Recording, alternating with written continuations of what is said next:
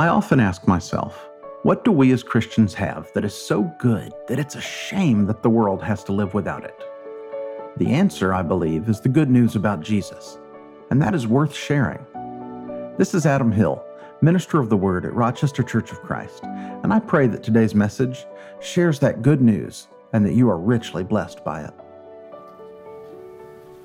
Good morning, church. You may be seated. I know. Can't be that predictable. Don't worry, you'll get to stand soon.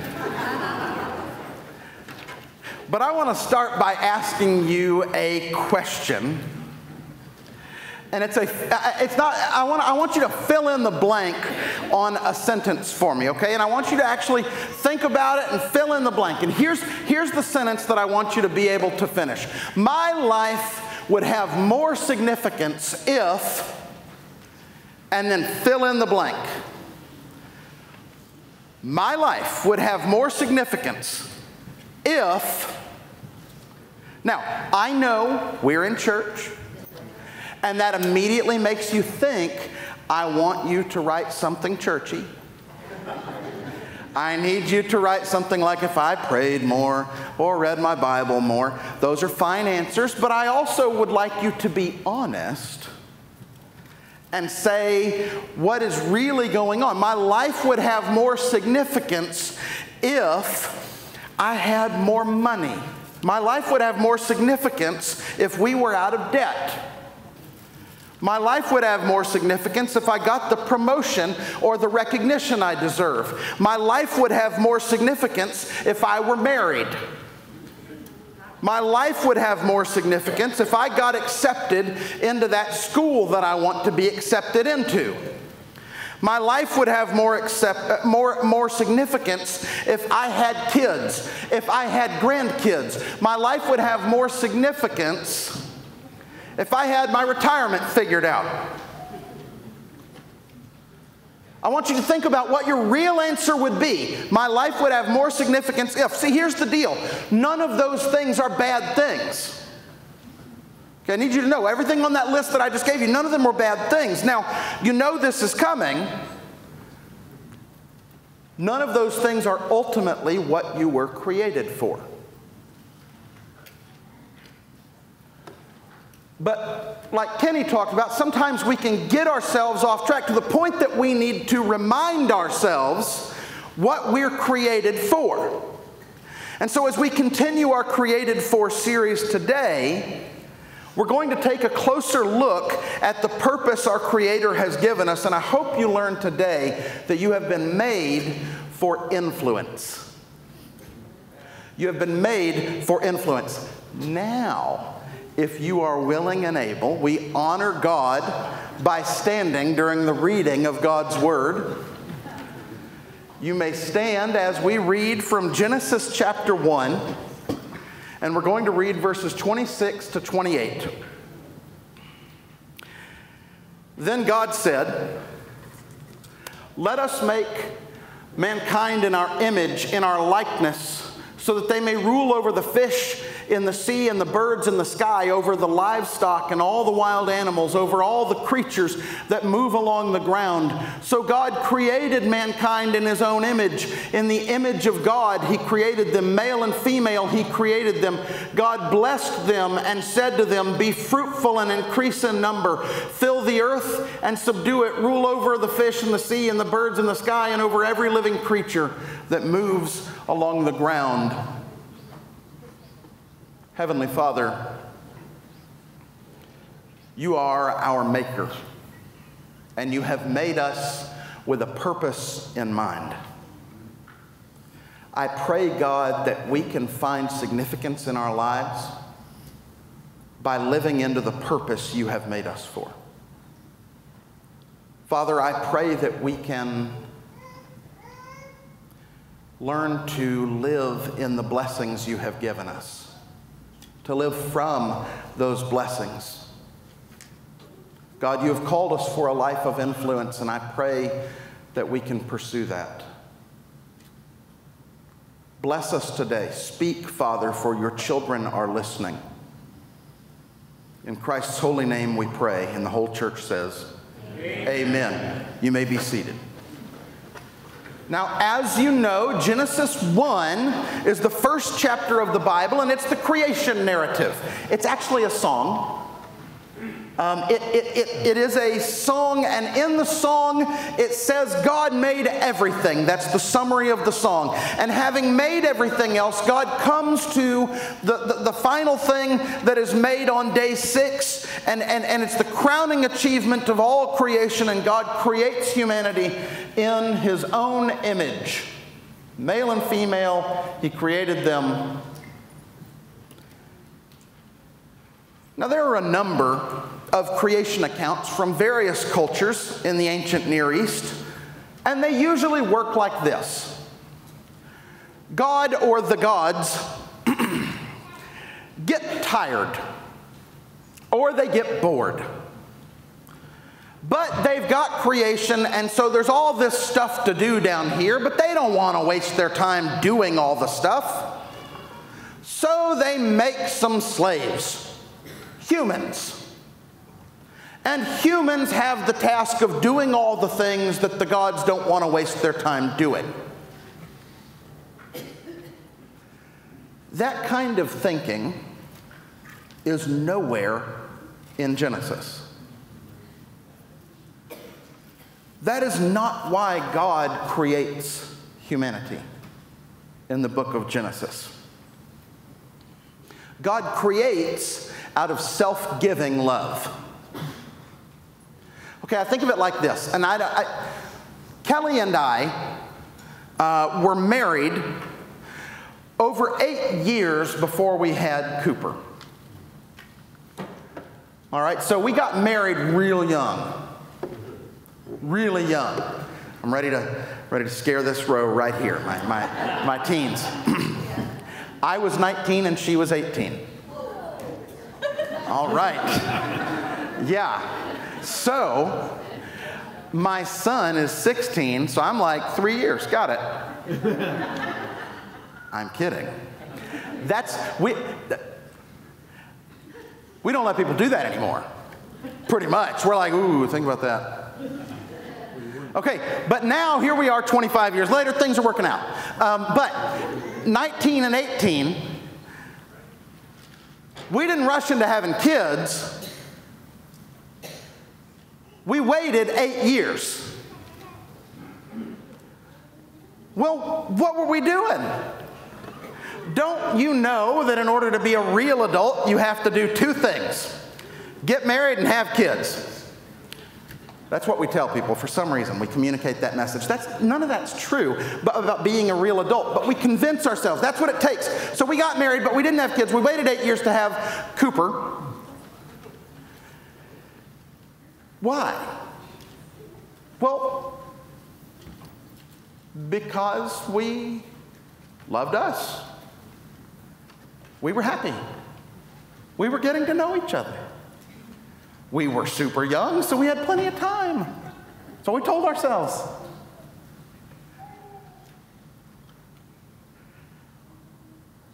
So why did you have Cooper after 8 years? Well, I can tell you this. We didn't have Cooper because we were bored. We didn't have Cooper because we were looking for something to focus our energy on. We did not have Cooper because we were trying to salvage some reason for being together. We didn't have Cooper because we had nothing else to do. We didn't have Cooper to prove we were real adults. We had Cooper because we loved one another so much that we wanted someone to share that love with.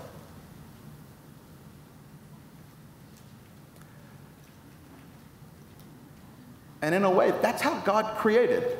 That the Father, Son, and the Spirit were so full of love that they create not because there's nothing else to do. Certainly not because if they didn't God didn't need to create anything in order to really be God. God wasn't lonely or bored. And certainly not because God had work that God did not want to do, but because of God's great love and the desire to give that love away, God creates humanity in His own image. And we saw last week that being created in the image of God gives us dignity and worth. It gives us dignity, responsibility, capacity.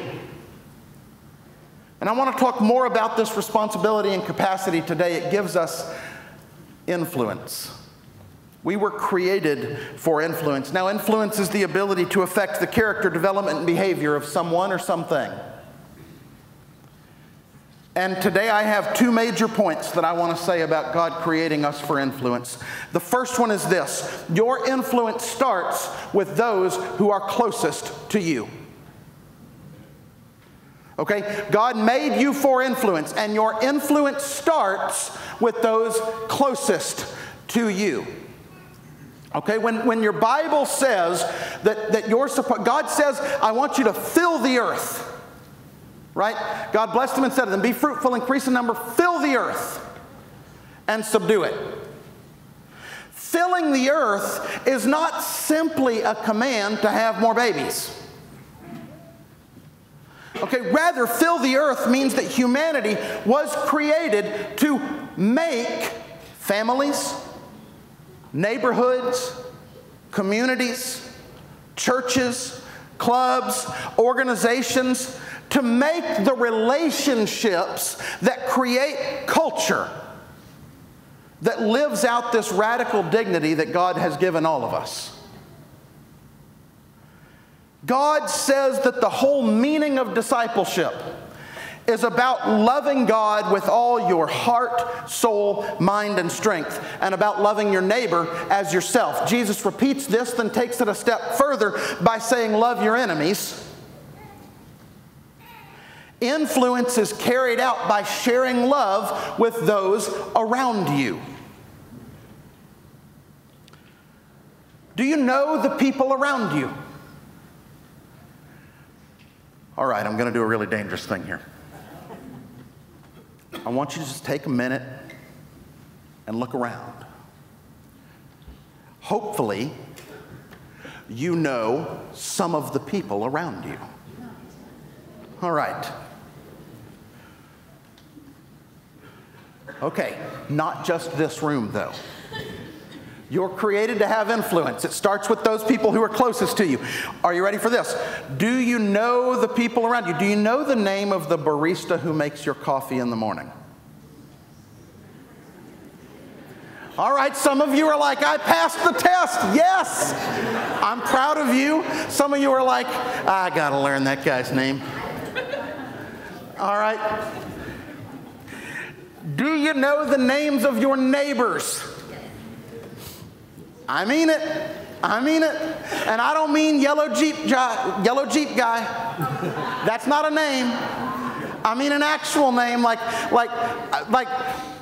we got, oh man, we got some neighbors, I'll tell you that. I'm going to save my comments. You're welcome. And be proud of me. I'm talking to my wife here for a second. I can filter. Anyway, yeah. She says I don't listen. I hear that every time. Anyway, kidding. All right, so, do you know the names of your coworkers?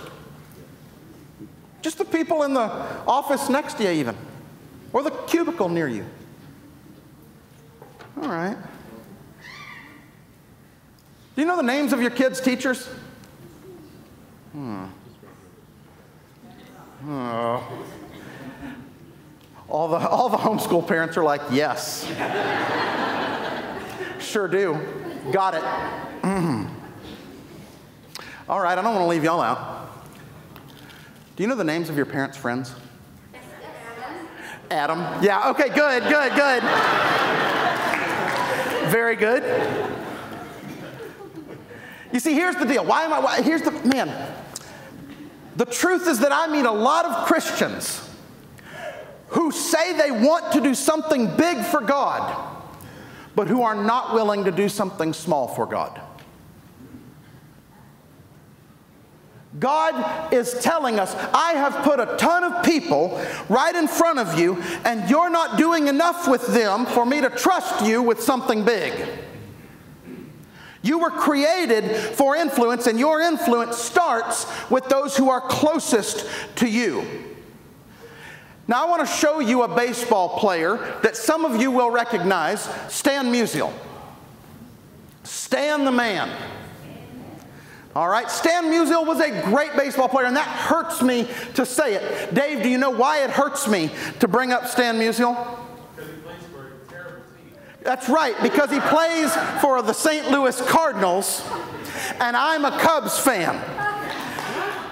It's hard to say something positive about the St. Louis Cardinals when you're a Cubs fan, but I'm telling you, Stan Musial is an interesting guy. He didn't have the batting average that some of the names, like we know Mickey Mantle, we know Willie Mays, we know Hank Aaron, we know those names. He played with all of them. What we know is he was really good too. But get this. When they asked Mickey Mantle about who was best, he said Stan Musial's the best. And they said, wait, better than you? And Mickey Mantle said, yes, Stan Musial's a better player than me. Let me tell you why Stan Musial's a better player than me. Stan Musial is a better player than me because he's a better person than me.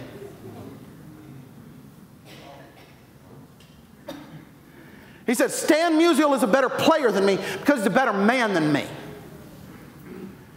Bob Costas was interviewing Hank Aaron and Willie Mays, two greats. And he was interviewing them about the integration of baseball. And so here are these two very famous African-American players, and he's asking them about it, and he says, yeah, it was an interesting time because the locker room had been integrated technically, but there was still a very quiet separation in the locker room, that all the white players would be on one side and all the black players would be on the other side, but there was no major fighting going on, but that's what was going on. But one day they remembered a story where the white players were on one side, the black players were on another, and the black players were playing a game of cards. And he says, we both remember Stan Musial walking over and saying, deal me in. That was it. Deal me in. And they both remembered that moment and told Bob Costas that was one of the most important moments that we experienced because it was a white player coming over to us and saying, I want to be with you, deal me in.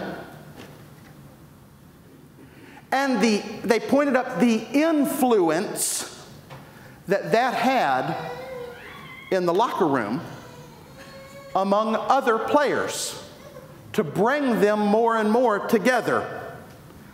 That's who Stan Musial was. And so my question is, where are the places in your life where you need to walk into and say, deal me in? What people are around you that you could approach and say, deal me in? And I'm going to encourage you, start with the people right around you. Your influence starts with those who are closest to you. That living out the good news of the gospel, recognizing that you were created with influence that can affect others around you. The second thing I want to tell you about influence today is that your influence was meant to make the world a better place. You start by influencing those closest around you. Second, your influence is meant to make the world a better place. He says in verse 28, be fruitful and increase in number, fill the earth and subdue it. We discussed briefly last week, but I want to say more about this in this context. Subdue the earth and rule over it. Okay? That doesn't mean abuse the earth and use it however you want. Because we talked about this, that sometimes people have looked at creation, they've kind of made it human-centered, and so humans are the ultimate thing, we get to do with it whatever we want. Some people have looked at it and they've gone the other direction, nature-centered, and they've said, no, humans are a plague on the earth, the world would be better without us. I'm telling you, I want you to see it God-centered and say, whatever we're here to do, we're here to honor God with it. And so what we've been given, we're stewards of it, not the owners of it. Okay, that creation ultimately belongs to God. And so what I said to you at that time, and I don't know that I really made it clear enough, Patty, I said that we are, that God made creation, but creation is incomplete. And here's what I mean by that. That as those who bear the image of God, we were created to pick up where God left off. You see, here's, preacher, here we go. Brad, this is what I learned. I learned that God didn't make tables, but God made trees. I don't know that they heard me, so I'm going to say it again. God didn't make tables. God made trees. Now, what are we supposed to do? Make tables. We're a lot better at building fences. Man, preach. All right. I learned this. God didn't make salad. But Beth, God made vegetables. We can make salad and then invite someone to sit at the table we made, have some salad with us, and all of a sudden, we are picking up where God left off. You see, we are helping in creation. We were created for influence, and this is how that happens. God has been generous to humanity. And we are called to be generous and make the world a better place using what God has given us. You need to know that God created you with skills and surrounded you with resources to make this world a better place. Most of the time, though, we judge ourselves by what we don't have. I don't have enough money. I don't have enough skill. I don't have enough time. Rather than think about what you don't have, what if you ask God, what am I supposed to do with what I do have? Too many people pursue affluence, thinking that it will give them influence.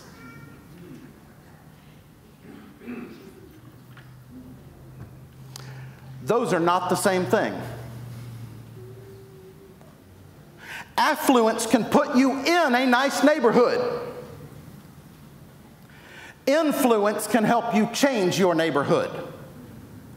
Those are not the same thing. Stop confusing them. We need to learn how to move on from pursuing success to pursuing significance instead. Don't pray to be famous. Pray to be faithful. Now I'm preaching to myself. Because you see, I went to college not wanting to be a preacher. Is one thing I didn't want to be. So God called me to be a preacher. And God has blessed me. I'm thankful to be a preacher now. And so I'm trying to do this, but I can tell you this. Once I said, okay, Lord, I'm going to answer the call, I'm going to be a preacher, I thought to myself, I want to be as good as I can be. I want to do the best I can do, and I want to change the world. I want to be the next Billy Graham. I want to change the world. Like, I'm all in, God. You called me. Let's do this. Let's go. And there would be these lists that would come out, Kenny. I don't know if they have these lists in every company. I know they do have these. But they would come out with lists like 30 leaders under 30 that you need to know. Who's who under 40 that you need to know. Well, I'll tell you what. I wasn't on the list for 30 leaders under 30. And I was like, hey, y'all forgot me. Because I'm out here killing it. Don't worry, I'll make that who's who list for under 40.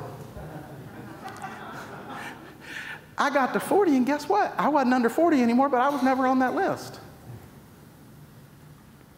God, what are we doing here? I'm giving everything I can. I know we're doing good work, so where's the recognition? Where's...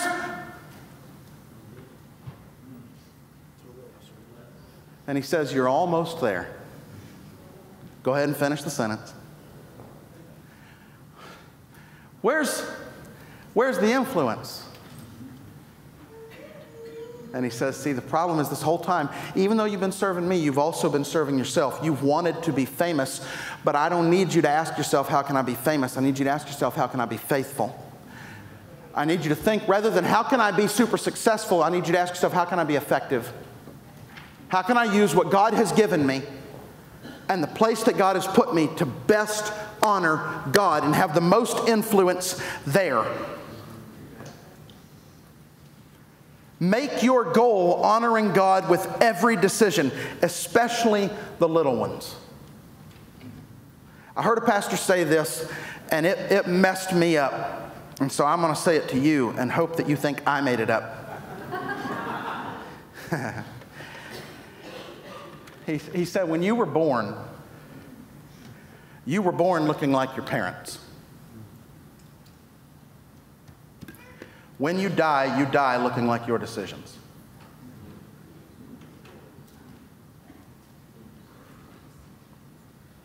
You have been given everything you need. How will you use it to make the world a better place? And are you willing to start with those who are closest to you? I want to finish today by reading you a quote from a book called Garden City by John Mark Comer. If you haven't read it, I would strongly suggest that. I've put it up there, so it's a long quote, but that's why I'm putting it in front of you. I want you to be able to see it and think about it. That John Mark Comer says this. He says, you are a modern day Adam and Eve. This world is what's left of the garden. Your job is to take all the raw materials that are spread out in front of you, to work it, to take care of it, to subdue, to wrestle, to fight, to explore, and to take the creation project forward as an act of service and worship to the God who made you. When you recognize the image of God in you, you can't help but understand that God made you for influence. And so we need to stop, catch our breath, and take inventory. The first question I want you to ask as you take inventory, and I almost want to tell you to take out your phone or take out a piece of paper and actually type this into your little notes so that you can answer these questions when you have a little time to really sit and think. Okay, the first question that I want you to ask is who has God placed in my life? And if it helps, break them into categories. These are my neighbors. These are my friends. These are my coworkers. These are my enemies. This is my family. There may be some overlap. Make a Venn diagram. Anyway. But that first question, who has God placed in my life? Second question, what resources has God given me? What resources has God given me? There's obviously the ones like time. Okay, you can't change that one other than how you use it. You can't add a day. You can't save up and bank time and then use it tomorrow. Time is a limited resource. But I want you to think, you may think of money as a resource. That's fine. That's good. It is. But I also want you to take some time to evaluate, what are the skills that God has given me? What are my gifts? And I am tired of hearing Christians say, I don't have any. That's not true. You just don't like the ones you have. Write those down. All right? I am telling the truth. We went, no, I want the other ones. No. God has given you certain skills, certain gifts. Write down take an inventory of your resources.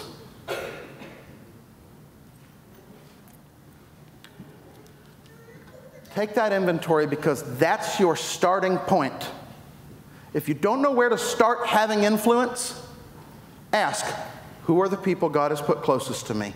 What are the resources I have? And then pray to God, how can I use these things to have the influence you have made me to have? Kenny, I want to invite your team up, and I want to close by letting you hear John chapter 1 and verse 14 from the Message translation. It says, "The Word became flesh and blood and moved into the neighborhood. We saw the glory with our own eyes, the one-of-a-kind glory, like Father, like Son, generous inside and out, true from start to finish." Isn't that something? I love the way it says Jesus moved into the neighborhood. He took on flesh and dwelt among us. All right, he moved into the neighborhood. He came and said, "Deal me in."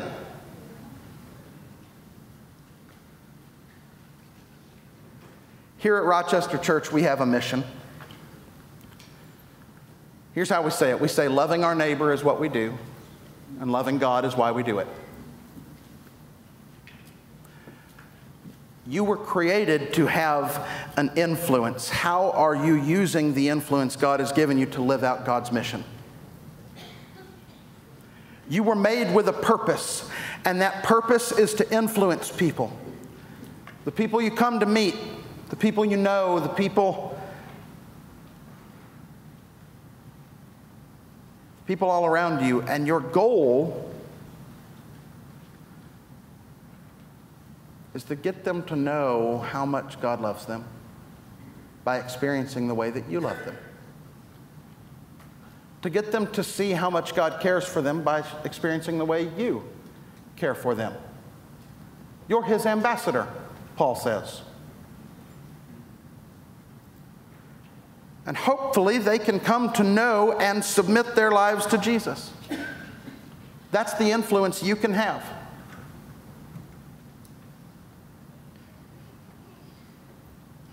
Are you ready to live into that?